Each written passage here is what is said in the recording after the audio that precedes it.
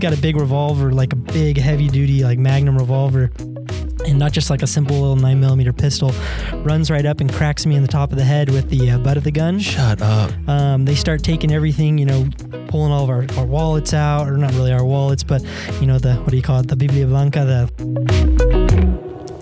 Hello and welcome back to the Hereby Called podcast. My name is Jordan. Alongside me is my co-host Zach. What up? Zach just finished working out and he's got his water and his Pedialyte. I'm pretty dehydrated. Get them electrolytes. We're pleased to have our guest Hayden Smith join us. Hayden served in I'm going to butcher this. I'm going to try this. Argentina, Buenos Aires Norte Misión. Nice. That there is the national anthem, which Hayden did not know. We thought he would. Come on. When you were in the MTC, they didn't make you memorize it? Nope. It doesn't sound like there's any words to it. I think this is just the instrumental. Yeah. It sounds nice though. I like it. It sounds national. There's no MTC down in Argentina, is there? There is, right next Did you to go the there? temple. No. Oh, okay, because I went to the São Paulo one and they made us learn the national anthem. Oh, really? Yeah. No, yeah, they didn't send Americans to the Argentine MTC. Oh, that's weird. Anyways, fade it out. There you go. So we're excited to hear the funny, the good, and the growth that Hayden experienced. I always like to introduce my guests with something, because luckily I've known all my guests so far, and like a little story, and actually thought of one with Hayden. Oh, no. Because I know Hayden loves his mission, and when I talked to him about being a guest on the podcast, he was all in for it. Hayden, the first time I hung out with my wife was at an event that Hayden put together, and that was street soccer in your backyard.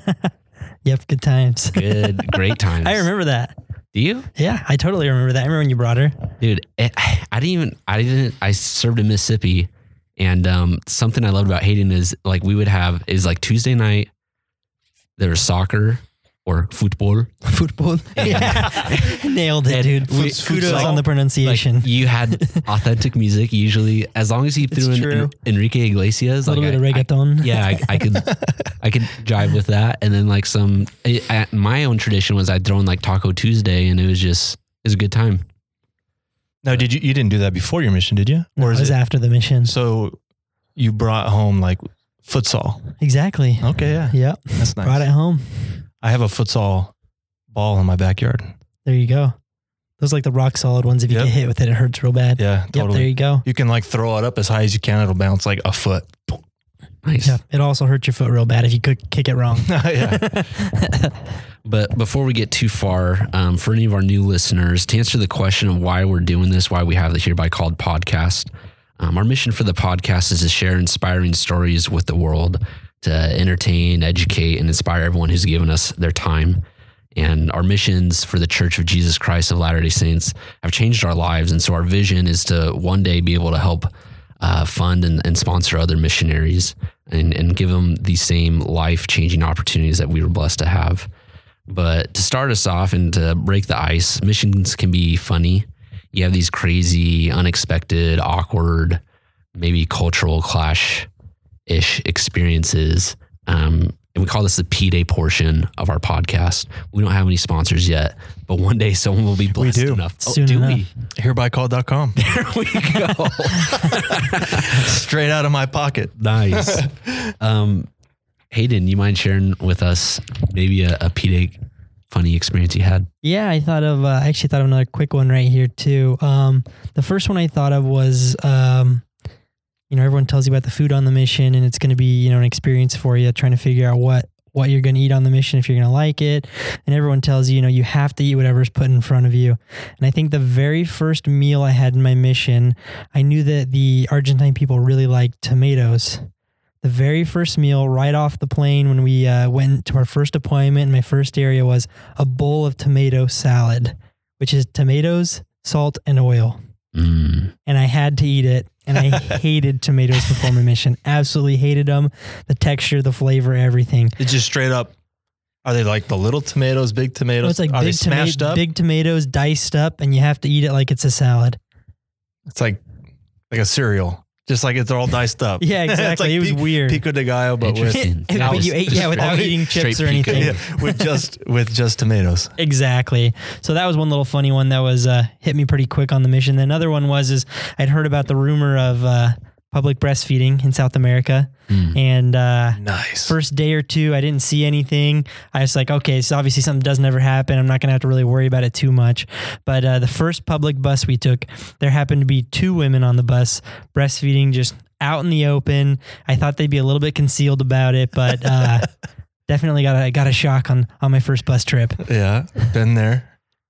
My first. I don't know what to say because I never had that. Dude, okay, my first Sunday in the mission field, I had to pass the sacrament, and that's like the universal. You don't need to speak Portuguese to pass the sacrament, right? So there's this lady, and she looked like she was asleep. You know, she had kind of had her head down and her arms folded, and I kind of like was hitting her with the tray, like, hey, and then she looked up, and there's this kid looking at me, like, and I was like, oh yeah, okay, yeah, there's your booby. A little uncomfortable. Yeah, I was like, pão? Like, do you want bread? But first experience Sunday. you'll never forget. There you go.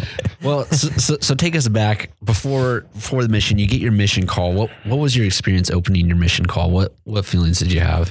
I was pretty excited to get it. It was a singular experience for me. My twin brother had gotten his call actually a month prior. I got mine a couple, month after he did. So we kind of had our individual experiences, which was nice rather than it being, the same thing like had been our whole lives. That's cool. So, we had our little get together, had friends and family over, and my brother had gotten his call the month prior to Brazil, and my 2 older siblings, they hadn't gone outside of the United States. And so I figured the odds were I was probably going to stay in the United States too, but I really had a desire to learn Spanish. And so I was like, you know what, that whole month I basically amped myself up that, like I'm not going to get what I want. That's just the way it goes. I'm like, I'm not going to get exactly what I want.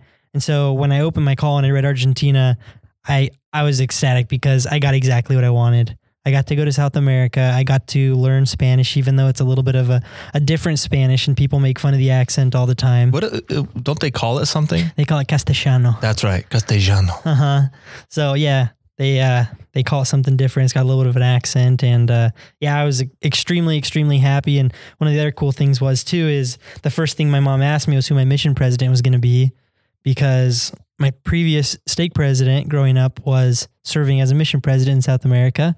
And sure enough, that's who my mission president was for almost my whole mission. Oh my gosh. What? I never knew that. Yep. Wow. Good old President Gilbranson. Nice. Yep. Wait. I know that last name. Anyways, offline. Yep.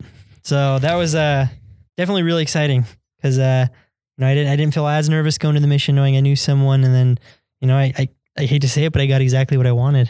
Oh, that's good though. When you guys filled out your paperwork, did it ask you like if you had any preferences?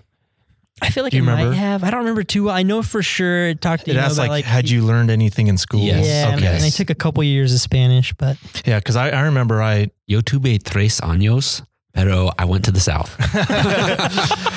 I remember saying like, yes, I took 3 years of Spanish, and then it asked, do you want to serve outside of the United States? And I said yes.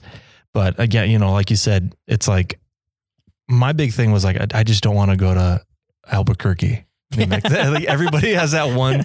Mine was Yuma. I was like, if it's Yuma or Tucson, Yeah. I'm from Mesa. Dude, I know a guy who went to Tucson from Mesa, and he loved it. of course. But it's crazy, it's interesting. It's so when you open that call, it's like it's almost like just a massive relief. It is, absolutely. Even regardless of where you're going, at least you have an answer, Yeah, it's kind of nerve wracking. You build up your whole entire lifetime wondering like, okay, when I'm 19 or when 20 or whatever it is, I'm going to go on a mission. And then sure enough, the day you get your call, it's like, wow, this was the whole lifetime I've been building up to is this point. So. That's awesome. So I have to ask this question because I'm realizing a lot of people, I don't know, I thought everyone did, but did you have a testimony before you went into the MTC? I definitely had a testimony of the gospel. I'm not much of a doubter, and I never have been. I know, through personal struggles in my life, the one thing that was constant was, the feeling I got when I was keeping the commandments. So, I didn't have some, huge experience that was really life altering for me, or, I never had, amazing study habits of the Book of Mormon before the mission. I mean, I'd read every day, probably from the time I was in 9th grade, but it was a matter of reading maybe a verse or a half a page. Just doing it to do it. Doing it to do it, and I think that's great because it was a benefit to my life. It's better than not doing it, right? But for me, I think when I try and think back at the first experience I had, maybe gaining a testimony of specifically the Book of Mormon, I was probably 15 or 16. I felt like I should probably pray about it and try and, get an answer. And, I didn't get like this huge rush of the Spirit or, some crazy prompting. But the thing that came to me was, how does the Book of Mormon make you feel when you read it? And how does it affect your life? And, I sat there and I reflected for a minute. When I'm reading the Book of Mormon, when I'm keeping the commandments, those are the times that I'm happiest. And so that was my answer for me at the time that the Book of Mormon was true, was how did it make me feel in my life? And that's kind of where I got my testimony, and it kind of gave me that driving force to just stick with it. That's awesome. I always, I learned this on my mission because I gained more of a rock solid testimony while I was on my mission. I kind of like did the whole piggybacked off my mom thing. Mm-hmm. My dad's not a member of the church, and I knew it's where I needed to be. Kind of the same thing. I felt good when I was going to church and reading the scriptures and everything, and the promise that is given in the introduction of the Book of Mormon, we're just starting, come follow me, where it's like, you'll know 3 things. Joseph Smith was a true prophet. Jesus Christ is our Savior.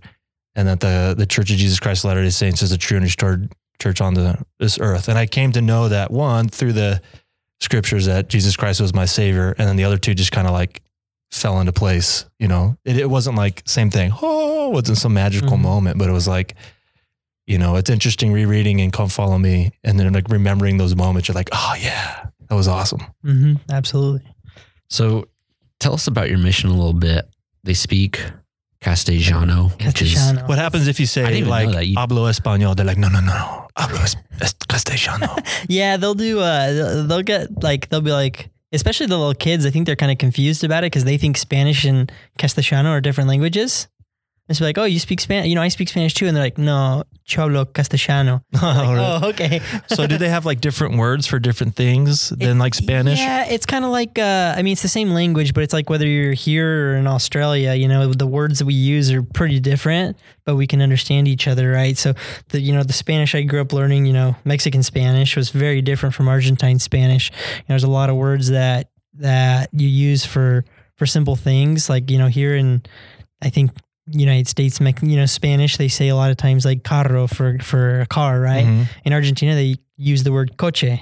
A coach? Like coche. Yeah. So that's just what they use for car, right? So there's a lot of words that they just don't use, but you can still understand it. That's true. It's just the accent as well. It's just a little different. The Y and the double L, instead of being like yo me llamo, it's yo me llamo.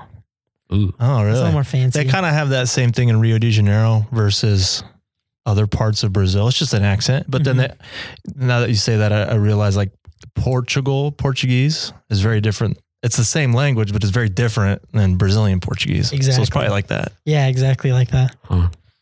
Talking about the culture, what was new to you about the culture of your mission? You get into Argentina. Was there any like this is different? Yeah. So, I think, especially growing up here in Arizona, so close to the border of Mexico, I just assumed that the Hispanic culture, the Latin culture, it was all the same, whether you were in Mexico, Peru, Argentina, wherever they spoke Spanish, it was the same, right? So I'm like, sweet, I'm going to go down to Argentina. I love beans and rice. This is going to be wonderful, right? Burritos and tacos. Exactly. Maybe not burritos and tacos, but I thought it'd be pretty similar. So I get down there, and number one, I never once had beans on my mission. Really? Wow. Never once had beans. Maybe one time, but it was probably with a Peruvian family or something. Wow. I had rice every so often, but most of the Argentine people, at least in the capital where I served, the Argentine, the white Argentine people, not the indigenous Argentine people, they're from Italian descent. So the food is a lot more similar to what you'd find in Italy, right? A lot of pasta. Interesting. A lot of foods like that. And I think that's why they eat a lot of tomatoes and everything as well. Don't they have a lot of, maybe I'm confusing it, but don't they have a lot of ranchers and like beef is like a big... Yeah, so Argentina is known to have the best meat in the world. That's what it's known for. Brazil did. Brazil's great. No, I was like, they're- I'm just they're- kidding. I was in the South and had some pretty good biscuit. What do they call them? Don't tell me. Cowboys. Gaucho. Gauchos. Yes. Uh-huh. Wait. How do Gaucho. you say it in Castellano? Yeah, gaucho. Oh, never mind. Gaucho. That's how you say it in Portuguese. Yep. We call them cowboys in English. No, but the Gauchos in Brazil, they wear like weird hats Yeah. that are like sideways. Oh, really? I don't like Civil War looking, like Captain Crunch. Oh, there you go. They wear hats like Hilarious. So that's pretty funny. And it's something you brought up that I didn't even know. So there's a lot of European. Tons of European influence. The architecture is very similar to what you'd find in Europe. Yeah, it's interesting. Post, World War II. So it's funny because Jordan and I laugh about this. Is like Zach took me down this wormhole once of this. all the Nazis that went to Argentina and Yep. even Brazil and after World War II and Yep. like southern Brazil. It's kind of the same thing as Argentina. A lot of very white people. Like I would be considered kind of dark. It's very light hair, blonde hair, blue eyes. Mm-hmm. And there's this thing on the History Channel about all these like hidden submarine things all the way to Argentina. Yep, So we yep, just 100%. chuckle about it.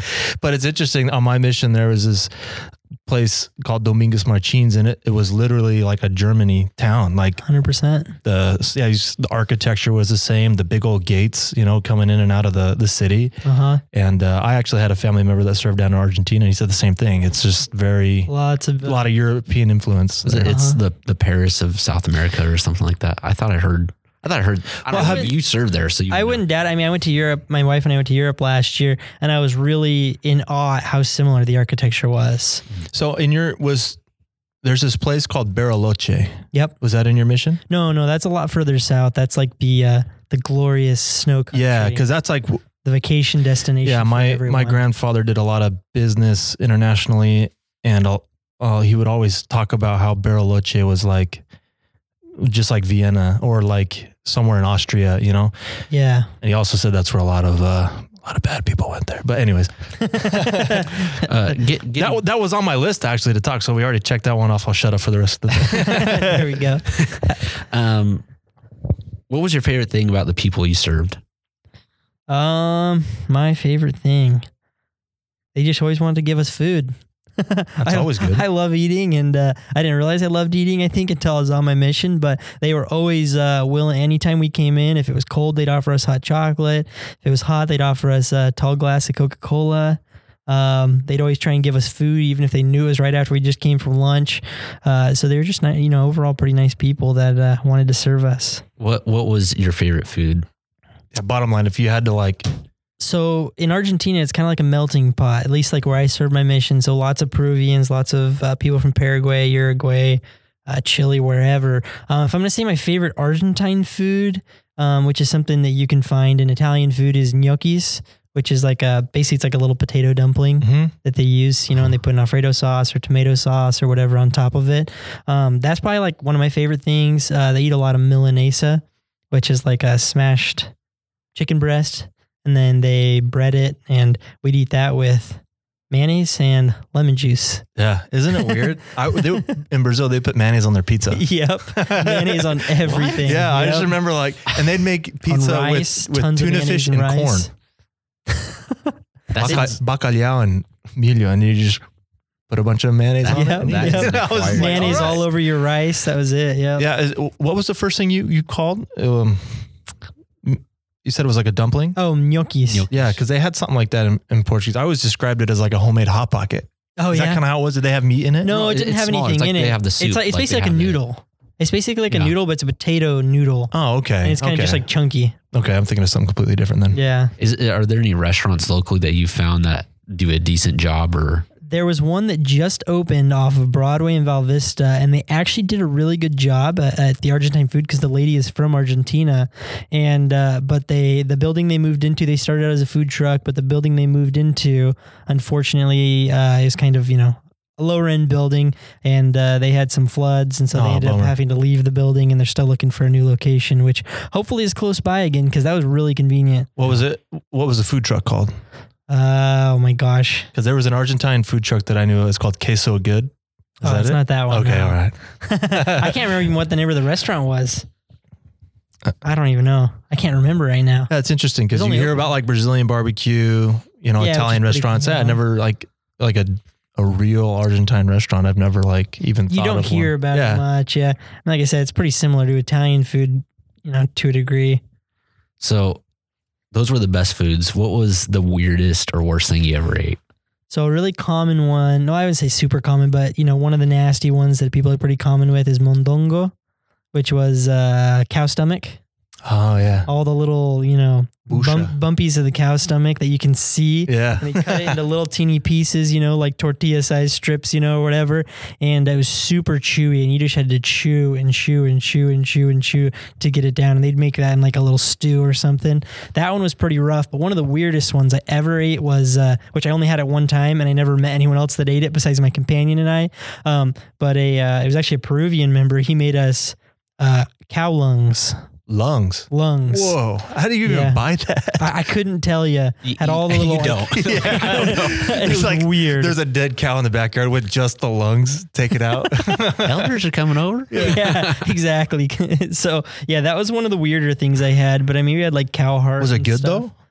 Because there's like weird and then there's like, I wouldn't say it was good. Weird. There really wasn't much flavor to it. It's just kind of like we just ate it, Like, I don't think it had a specific, like if you eat like a cow heart, like on like a skewer or something, or that's really, that can be really good. But like, it was just cow lungs. It was kind of just weird. My companion was having he's native Argentine, and he was having a really hard time with it because of all like, the blood vessels and veins and things like that. They were super chewy and there was only a little bit of meat on the outside of it. I could imagine. And so he sat there and was picking all the arteries and like all that stuff out of it. And did it look like a lung or did they like slice it up? No, they cut it into teeny tiny little pieces. Oh, okay. Yeah, it was diced up into really small pieces. I guess if you dice anything up, blends in for the most part. Yeah, exactly. Yeah, throw some seasoning on it, put it in a stew, and it is what it is. All day. Yeah. Going back to the language, because I served English speaking. How long did it take you to learn the language? So I feel really bad about this one, but the Lord like legit gave me the gift of tongues. Like I can understand a little bit of Spanish, like the stuff you learn in high school, but I kid you not, like I want to say maybe 4 weeks into the MTC, like it was clicking. Oh man. And then, you're one of those guys. Yeah. And I'll be honest, like gifted. And like, I don't want to sound prideful, but like I was extremely blessed. That's good. Like I had people that I said when I'd been in Argentina for 2 weeks and they were mind blown how well I could speak the language. That's awesome. And I had a companion, my third transfer. He'd been in the mission over a year and everyone thought I was the senior companion because of how much better my Spanish was than his. That's awesome. Now, because what helped me on my mission is I only had 2 native or American companions. Did you have a lot of Argentine companions? I actually didn't. Really? I had only 3 Latin companions. The rest were Americans. Oh, wow. Okay. And my first companion was American. My second companion was a Chilean, but he only spoke English. Mm-hmm. Like he would never speak Spanish, except for when we had to. And just a whole bunch of Americans. And then, because that's what really helped me. I wish I would have had that, but the Lord blessed me, honestly. I literally, I was very, very blessed. That totally ruined, like, I was like, oh, like, what advice would you give someone that's like struggling? Well, you know, what's interesting is when I got set apart, my stake president didn't bless me with the gift of tongues. And mine did. I was sitting there like, dude, what the heck? I don't even remember what he said. I was just like, God got done. And I was like, tapping his leg. Yeah, I'm like, hey, you forgot bro. But you know, try that again. I had so many native companions, and a lot of the times it was just we didn't live in a big house, right? It was just us, and we were just in the middle of nowhere, and so I had to learn it, and I learned it really, really, really good. And so I was like fed to the sharks, you know. I had to like learn it to survive, and I wanted that to a degree, but like I feel bad because I know other missionaries that struggled terribly. I had a companion that struggled his whole mission. He never really got it down. And I was extremely blessed and I loved it. And I still keep up on it to this day. My accent may not be as good as it once was, but I mean, there were a couple times that I had people ask me if I was Argentine. Yeah, that's awesome. I don't think I was that good, but there were people who'd say that. I would always say when people would ask, because got to the point where I didn't sound like an American. Yeah. And they say, where you're from? I would always just say, oh, I'm from the north. Yeah, exactly. Like way Try and north. see I you didn't get tell them away how far. with But yeah, and it's interesting you say that, like, you know, there's some elders that have a difficult time with it, you know, do. but they still, it doesn't slow them down at all. It doesn't. And then there's some elders where it just, I don't know, like for me, I just remember sitting on a doorstep and it was my trainer, right? Mm-hmm. And I asked him a question in Portuguese and I didn't even think of it. It just like, it clicked, you know? And I was like, oh my gosh. Yeah. Like I studied this in the MTC, the same thing over and over and over, and it didn't make any sense. And now it just came out and it came out right. And I looked at him and I was like, what's going on? And he's like, you're learning. Yeah. He just smiles and nods. No, he's like, I didn't teach you that. That was the Lord. I was like, nice. Yeah.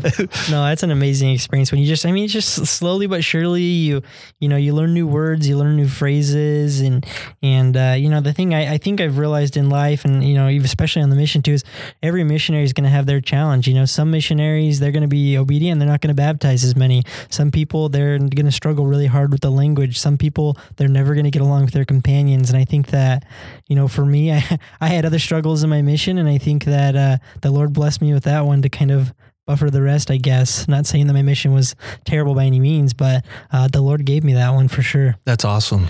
Yeah. Speaking of struggles, I know and trials, I know you had a specific scary moment on your mission. And I've heard the story once, but it's been a while. You mind taking us through that? Yeah. So this is a good one. So South America, you know, people tell you about how it's a dangerous place, and you know, my whole mission, you know, it's always, you know, you got to be vigilant. You hear about all the other elders getting robbed at knife point and gun point. And I made it about 1 year and 4 months in my mission because I was pretty prideful on how vigilant I would be, making sure we weren't in dark areas and making sure we were walking fast and we weren't alone. And you know, I just always kept my head on a swivel. And one morning we were actually in the countryside. So it was kind of, you know, an odd thing, but we were going to get people by 8 o'clock in the morning to find people for church. And my companion and I were walking down this it's kind of like a little stream maybe, where everyone's like junk water, gray water, I guess is what you call it, went to. And we hear these footsteps behind us and we're like, oh man, like. Is it dark? It's not dark. Okay. It's just, everyone partied all Saturday night. So everyone was still asleep. No one was outside. And so these guys obviously hadn't stopped partying yet. And 2 guys came running up to us. We turned around and I mean, he's probably a solid 50 feet from us, but he's already got the gun out. Oh, geez. And he's got a big revolver, like a big heavy duty, like Magnum revolver. And not just like a simple little 9mm pistol. Runs right up and cracks me in the top of the head with the butt of the gun. Shut up. They start taking everything, you know, pulling all of our wallets out, or not really our wallets, but you know, what do you call it? The Biblia Blanca, the little white Bible or whatever. And that's where I stored all my money and stuff. And he looked through, I couldn't find anything because I had it hidden in there. I think I had like 6 pesos in my pocket, which at the time was, you know, that was like my dummy money basically. You know, 6 pesos in my pocket, which is like $1. It was probably $1 at the time. And then, you know, he hit me again in the top of the head with the butt of the gun, just kind of get things moving. They were taking everything from my companion. And at that time, he was the one who had the cell phone. So he handed over the cell phone. They took his jacket. They didn't take my jacket. So the 2 guys, they got everything from him they thought they wanted. And then they took his bag. Both of them came over to me, and I had a little, you know, $10 Casio watch. I wore my whole mission, and I couldn't get it off fast enough. So he used the barrel of the gun and cracked me in the back of the head with the barrel of the gun. Oh my goodness. So that opened up the backside of my head pretty good. And, you know, the whole time he's got the gun at my head telling me he's going to kill me. Te mato, te mato, te mato. The whole time telling me he's going to kill me. Right. And I'm like, I don't know what to do in this situation. And so I'm trying to give him everything I have, you know, like as missionaries, we got one cell phone, you know, and it's the crappiest cell phone you can find, especially in South America. Luckily, you know, they get everything and, you know, my companion was feeling kind of bummed because they had his bag with his missionary scriptures that he'd marked up and been using in his mission. And for whatever reason, whenever, you know, it's kind of funny, they kicked me in the butt, literally kicked me. He had the gun the whole time telling me he's going to kill me. They got everything he wanted, threw our keys on the ground, threw all of our crap on the ground.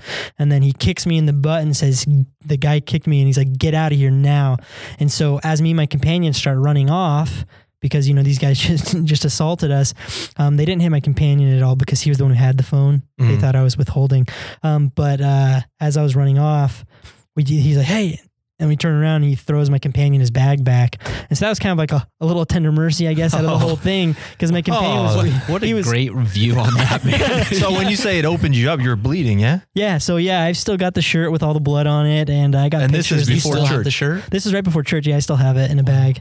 But so framed. So I mean, it's pretty scary. Like I was shaking. I didn't know we didn't know. Like I was like, I don't know what to do. I don't know. And my companion is behind me probably 10 feet because I started running. I was the one who got busted upside the head, and he's trying to catch. I'm like, dude, start running, keep running, dude. Those guys, they had a gun. They were going to kill us.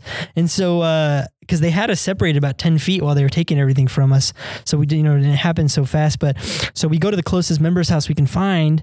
And because I was like, I didn't know what to do. And so we knock on the door, and the lady, luckily she was still there, one of the really active members. Her husband had already gone to church, and she was like,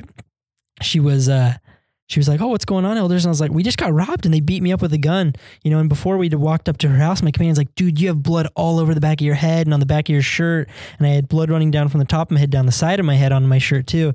And he's like, dude, like we got to go get you washed up. So I went to the member's house and I washed all the blood off my head. And she's like, this isn't good. Like you probably need to go to like the hospital or something. Yikes. Like, so she calls her husband finds somebody that has a car, and then they take me to the hospital because that's what the mission, they recommended, probably go to the hospital, make sure you don't get an infection or something. Yeah. So took me to the hospital, and I didn't need stitches. They just super glued it all up. And wow. Yeah. So what now? I mean, cause early on my mission, my companion and I, we whitewashed an area that was all from the dawn of time. It was sisters. Yep. So they had never seen elders. Yep. And they look like CIA agents, right? Yep. Walking down the street. Classic. And I was early on my mission, and I don't know 100% if this is what happened, but somebody said that they were going to kill me.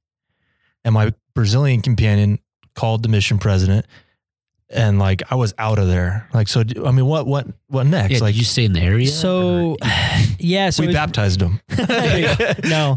So Great the worst part about this is, we talked to the members. We stayed away from that area because we knew kind of the general area where the guy was from, where I got robbed. So like, it's a pretty traumatic experience. So I mean, anytime I heard someone walking, footprints behind me, I was like, I was on edge. And honestly, I was on edge for probably like almost towards the end of my mission. I could totally understand. For the next like 6 or 8 months. And so, what we did after that is we avoided that area completely. And my companion, he was scared, but he wasn't the one that got hit as much. So they didn't take him out. I think I had like a week and a half left in the area.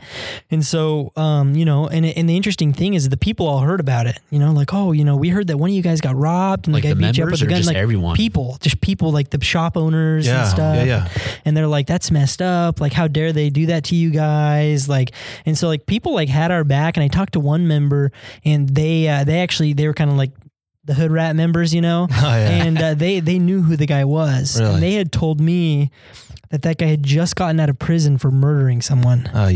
Literally 6 months prior. Yikes. And the reason he murdered the guy is because the guy wouldn't give him his cell phone, so he shot him in the chest and killed him. How do you get out of prison for that? Like South America. South American justice system. South America. Yeah, exactly. Yeah, he cleaned his cell. Yeah, he's good. Yeah, exactly. So yeah, it was, we just avoided that area completely. The area was kind of big for and so standards. how do you break that down like to your parents too? Were you? I didn't tell anyone at home until my mission president. He's like, he preferred we didn't, but most missionaries would tell their parents. I didn't tell anyone. The only person I told was my twin brother who was in Brazil. But I didn't tell anyone until I got home from the mission. None of my friends, none of my family, anything. Because I didn't want to worry. My mom was worried. Yeah, enough. totally. I could see how that would. So that would totally. That would change a lot. Yeah, and I knew she already, like, me and my twin brother being the babies of 7 kids, and she was living at home alone. I know. Oh my goodness! Yeah, she was already having a hard enough time, and so I was like, she's not gonna be able to sleep. If I tell her, she's not gonna be able to sleep until I get home. So I just made the decision to not tell her. Wow. Until I got home. So right off the plane, and then what? Right off the plane, though, that was the first story I told. Really? Yeah. Oh, hey, pulled out the bloody shirt, showed her the pictures. Yeah. That's crazy. That's crazy. Probably the craziest thing.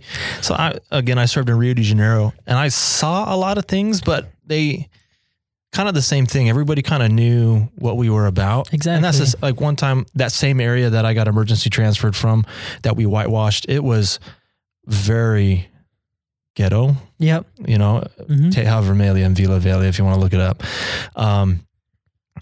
And we got lost walking back to our house at night because we didn't know the area. Oh yeah, because you were white. And I shoved everything into my sock. Oh, yep. And I remember, and there's no street lights it's scary. in this area. So, I mean, there might be one every, 200 yards or whatever. And there's a group of teenagers and they all kind of like hang around the one guy who has a car, you know? Yeah. And we're like, oh crap. Well, I'm pretty sure our house is that way. And as we start walking by them, the phone starts going off in my sock. And I'm like, I thought I put it on vibrate, Yep. And they didn't, I don't think they definitely could if they wanted to. I think because we were elders and they didn't know who we were. Yeah. They didn't do anything. We didn't do anything. I just kept walking, but I just like was walking all weird and like walking fast. That was the most awkward. Your phone would start ringing in your sock. Yeah. Same thing. And there would be some people, Saturday, usually it's Sunday morning because they party all night. I saw so many bar fights walking to church. Yeah. It's like the very end, and, all those people they would always yell or scream, but they would never get physical. They'd be usually not. Yeah. That's crazy, man. Yeah. That's insane. It was insane. Yeah. No, usually people didn't, you never had a physical altercation. I mean, everyone else that got robbed is they pulled out a gun, said, give me your stuff. Or they pulled out a, 10-inch kitchen knife and said, give me your stuff. Wow. One guy tried to do that to me at a bus station. He didn't pull out a knife or a gun. He just said, hey, pass your backpack or whatever. And I opened it and I showed him, it was just books. Yeah. I was like, it's just books, man. He's like, all right. See ya. I can't even read. Pasa mochila. Yep. That was the scary experience. So it's, like I said, it was a little traumatizing, hearing footsteps, or if I ever heard people running, I'd turn around pretty quick.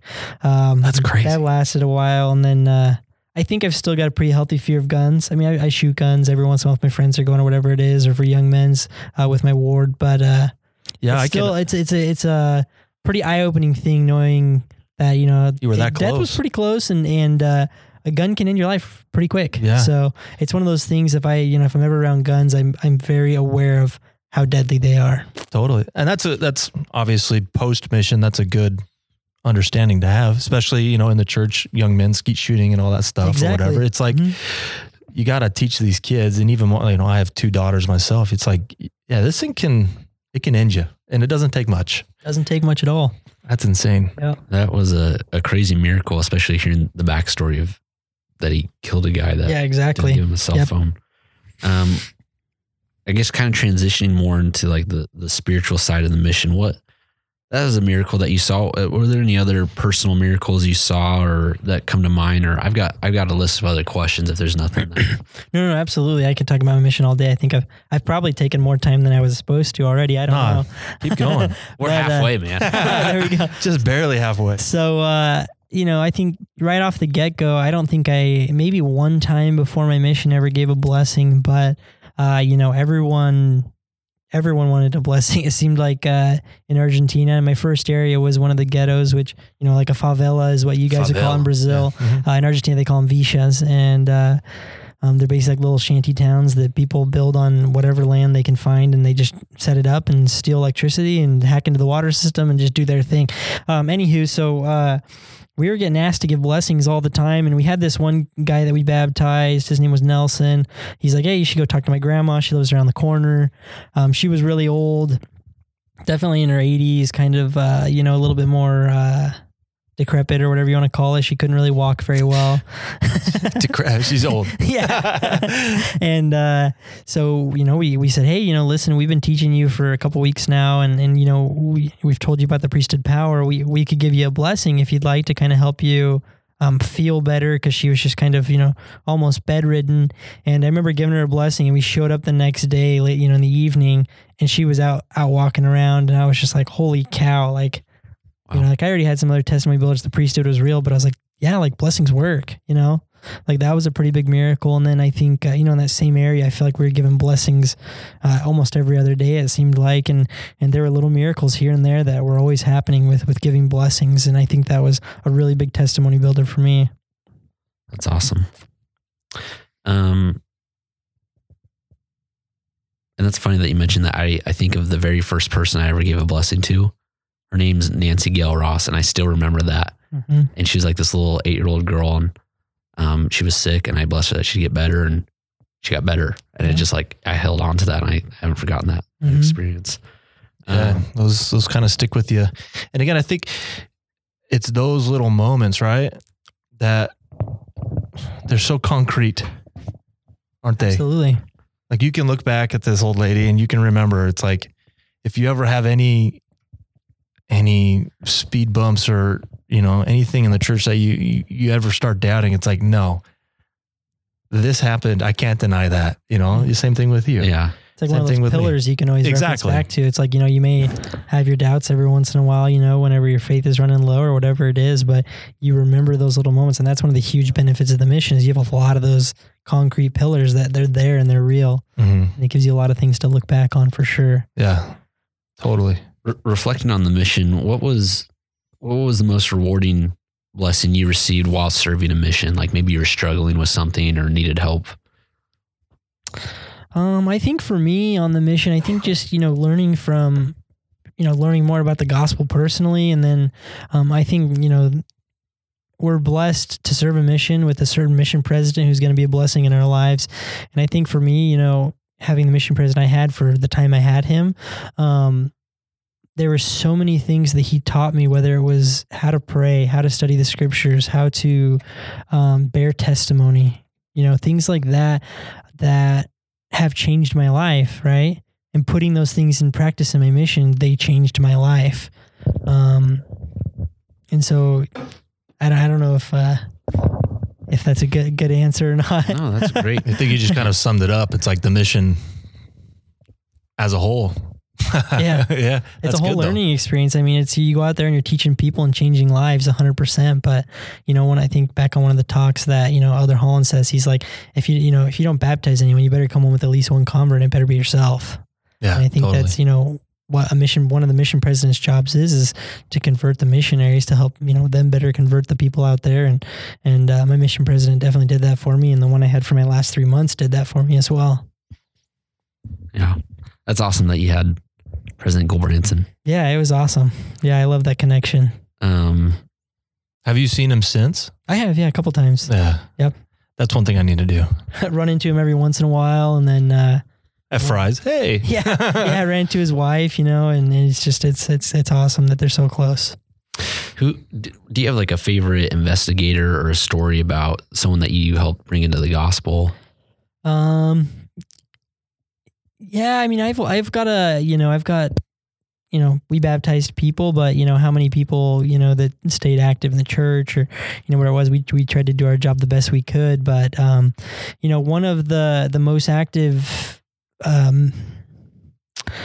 converts that I was able to be associated with was a woman named Susanna, and she had heard about the church from her. She's probably was in her late 50s at the time. She'd heard about the church from her cousin who lived in Uruguay.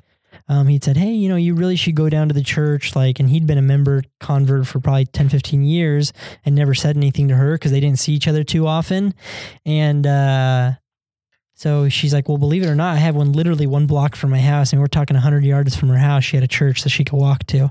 So she shows up one Sunday. It was, I think, my first or second Sunday in that area. And, we're asking the members like, hey, who is this lady? And so we go and talk to her. And she was, as they call it, your golden investigator. We showed up, we taught her, she was receptive.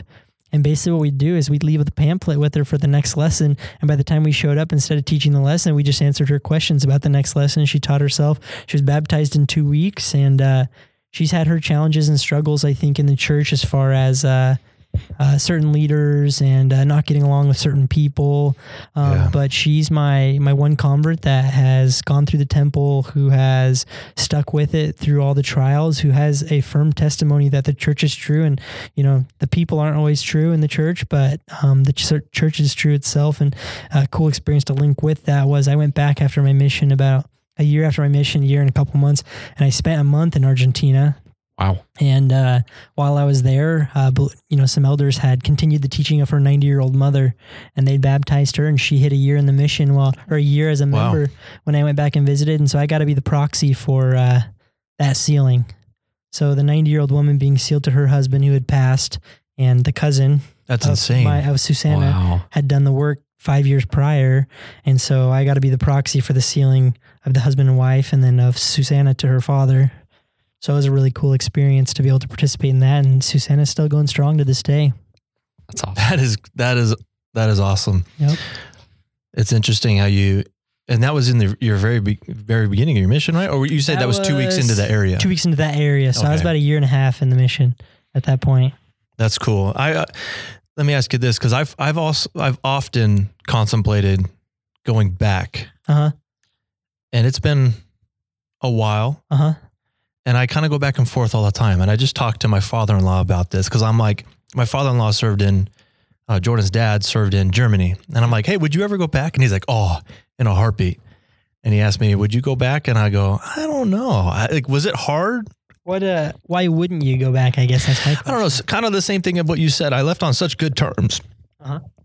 Sorry, I got something in my throat. I left on such good terms that it's like, I wouldn't want to go back and Get a soiled view. yeah, of how things you are. know, and I don't know. I loved, like, I was telling Jordan this in the car while we were waiting to get everything set up, and I loved my mission. I loved Argentina as much as I would never live there or raise my family there. I loved it, and so I went back. I stayed a month there and visited people, and kind of just hung out for a month when I had the opportunity in my life. And then my wife and I went back 2 years ago, and the day I can convince her to let me buy some plane tickets, we'll be going back again. So That's awesome, because my uncle who served in Buenos Aires has been back like 5 times. yeah, Same thing. He went back and this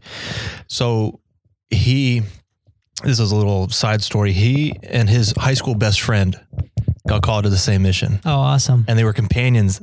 They both killed each other off, right? oh wow, And they were both zone leaders. And then I get goosebumps talking about it. His best friend's son got called to the same mission. oh gosh, that's awesome. And so when they went down, when the sun was done, they both flew down and met with all the members. And it was just crazy to see. Obviously, a lot of time had passed, right? Yeah. So like how one branch that had 6 members is now a stake. And Absolutely. yeah, how a person he baptized became a ward missionary and helped baptize 30, 40, 50 people or whatever. Yeah. And it's just, when people talk about it like that, it's like, yeah, I want to go back. I want to see. And I think one of the things when I went back the first time was I saw a lot of people who went inactive, but I also saw a lot of people that were still active that I didn't know were active and had callings and we're still doing great. But I think one of the other things too was what I realized, and it could be my perspective, is it seemed like a lot of the members and, investigators and people that I taught and baptized on my mission, they were extremely excited to see me, that I was still doing well, that I'm not a missionary anymore, but I'm still sticking true to the faith. I think it was great for them to see, because everyone always makes the promise like, oh yeah, I'm going to come back and visit. And they always say like, no one ever does. And so when I went back there and did it, and I was there for a month, the members really loved seeing that. And they saw that I really loved Argentina and I loved the people there. And so I think it was a really big benefit for them as well as it was for me to go That's back. awesome. Yeah. I guess when you put it that way, Yeah. it makes sense. My first baptism was a little bit further into my mission, but I accidentally kept her pink slip, like the carbon copy that you're supposed to leave in the zone. Oh yeah. And I found it like literally when I was packing up to go home, and it had her cell phone number on it. And I was like, do I call her? Do I see, cause it's, You might not ever see her again. yeah, talk and to her not only again. that, I don't want to call her when I'm about to jump on a plane to hear that she's fallen away from the church. Cause I would have gotten in a taxi and gone to her house and like, what's going on? Yeah. And what's funny is as a missionary, you can do that and you can probably change them and be like, no, you're going back to church. You're like, yeah. Right. Totally. Yep. She had a testimony, a very good testimony. But I called her and I'm like, hey, this is Elder Manis. Obviously my Portuguese is a lot better. And how are you doing? And she's like, oh, it's interesting that you call. I was just thinking about you. I'm getting ready to go to the temple to do baptisms next week. And the temple is like a 3-day bus ride, 4-day bus ride. So I was like, I was like, if it's just the one, and that's all I needed to hear. But that's the kind of thing I just have all this like, Well, one of my last baptisms went on a mission herself and like brought a lot of people to You know, and I think even that little phone call that you gave to that lady it strengthened her significantly. Yeah, I can guarantee that. I really like how you put it, and you've really changed my perspective on it, because the same way I worry and think about these people, I know now that they probably, hey, remember that elder? You know what I'm saying? Absolutely. And thinking about it that way, it's like, because I worry, you know, not even the people that I had baptized or in the members. Just the members as well. Right. And you're down there and it's such like a pivotal point in your life, and you become so close with these people. I mean, it's probably the same way in the States, right? Oh yeah. There's members that would like, I don't know. It's just hard to describe. Yeah. Members, and if they saw you again. Yeah, exactly. They're family. It's family. Yeah. And so thinking about it now is I bet they sit there and go, hey, remember that kid? You know? Yeah. Oh man, I miss him. I wonder how he's doing. You know, maybe if I think about it that way, it kind of makes me want to go back down. For sure. Well, and seeing pictures on Facebook is one thing, but when you're tangible there in the flesh and give that person a hug, it's an awesome experience. It would be cool just to show up. Yeah. Unannounced. And that's what I did. I didn't tell anyone I was going to Argentina. I think I only told maybe 2 families, maybe 3 families, because I just wanted to show up and have people like, whoa, what the heck are you doing here? And actually my last companion that killed me off was still in the mission, and I figured out where he was at, and I found him, and he was blown away. That's awesome. It was so awesome. Well, I've just got a couple of questions to kind of wrap things up. I got some too. I got 2 actually, but you keep going. Do you want to go first then? Boca or river? Boca. Yeah. My papi in the mission, my father in the mission, my trainer, he was pretty sad that I was Boca, but it happened. Is Boca, is this like their song or something? This is totally their song. I don't know. Do they have, so every missionary knows it. That's the thing, right? The teams have their own theme song? Yeah. Yeah, it's pretty crazy. Dude, even professional football teams have their own theme song. Are you talking like NFL? Yeah. No. Yes. Listen. Dale. Dude, what do they call it? The Bombonera? The stadium? I don't know. Boca Stadium? I don't know. I think they call it the Bombonera. It's one of the most insane stadiums in the world. That whole area of Boca it's an area called Boca. All the houses are painted blue and yellow. Yeah. It's literally insane. You just have to YouTube it, man. There's some insane videos, and the crowd, there's like nets, so they can't like throw things because they'll like the field. And it's a really big rivalry. How was that? Oh, it's huge. Boca versus River. Would that change your whole, you couldn't go outside? Yeah, it was crazy. There would be people fighting in the streets. If it was game day and it was Boca versus River, oh man, sometimes we'd have to go home early because of things like that. But I mean, it was a big deal. A lot of times, you'd show up to people's houses and they're like, Boca or River, and you're like, looking at the walls to see what they have on the walls. Yeah, exactly. But I mean, it's a huge part of their culture. I think we think sports are big here in the U.S., but I mean, football in South America is huge. It's literally life or death. It man. Is. It's 100%. So in Rio, so in Buenos Aires, both teams are in Buenos Aires, right? Yep. And I'm sure there's more than 2 teams. There's tons of teams. Those are just the big ones. Yeah. I mean, almost every neighborhood or small suburb has their own team. Yeah. But those are the 2 most Series popular. A or whatever. Yeah. In Rio, there's 5. Yep. There's and it's literally people won't, depending on the day who's playing, they won't talk to you if you don't even have to be a fan if you're wearing a red tie. They'll be like, no, dude. It's a really big deal. It's insane. I was down there during the World Cup too. Oh, awesome. The South African World Cup, and we were on house arrest. Yeah. We couldn't do anything. But that was my question. Boca or River? I was like, man, Ian threw me off because I was like, the mission, spirituality. Oh, my bad, dude. I'm sorry. I tend to do that. Man, how dare you? No, let's say some blessed future elder opens his mission call tonight and it says, Argentina, Buenos Aires Norte, Misión. And he's like, dude, what should I do? What would you tell him to prepare, or what little principles or something would you pass on? It's hard. I think one of the, I'm not going to, I don't want to, definitely wasn't the best missionary, but I think the biggest thing is just, love, they say that it's silly, like love the people. But, for me, the biggest way to do that was, serving. I realized on my mission that I was there to serve people, whether I was teaching them the gospel, helping them bring in groceries, cleaning their dishes. I was there to serve people for 2 years. And I think that's the thing I absolutely loved the most and missed the most about my mission was that was my job 24/7 was to serve people. I didn't have to worry about what I was doing for school or work. So I just say, get lost in that service. It is missionary service 100%, and understand that that's what it is for 24 months and to just not deviate from that. Because that's how you learn to love people, I think, is serving them. Absolutely. And that was a lesson I learned from a bishop, and my first transfer in my mission was you learn to love people by serving them. Wise words. Was your mission worth it? 100%, $1,000,000%. $1,000,000%. Yeah, lots of hard. I mean, everyone says there's a lot of hard times, and there were hard times, I guess. But the good times 100% triumphed any hard times I had, and absolutely love it. Awesome. Well, Hayden, thanks again for coming on the show and sharing your experiences. That pistol whip one.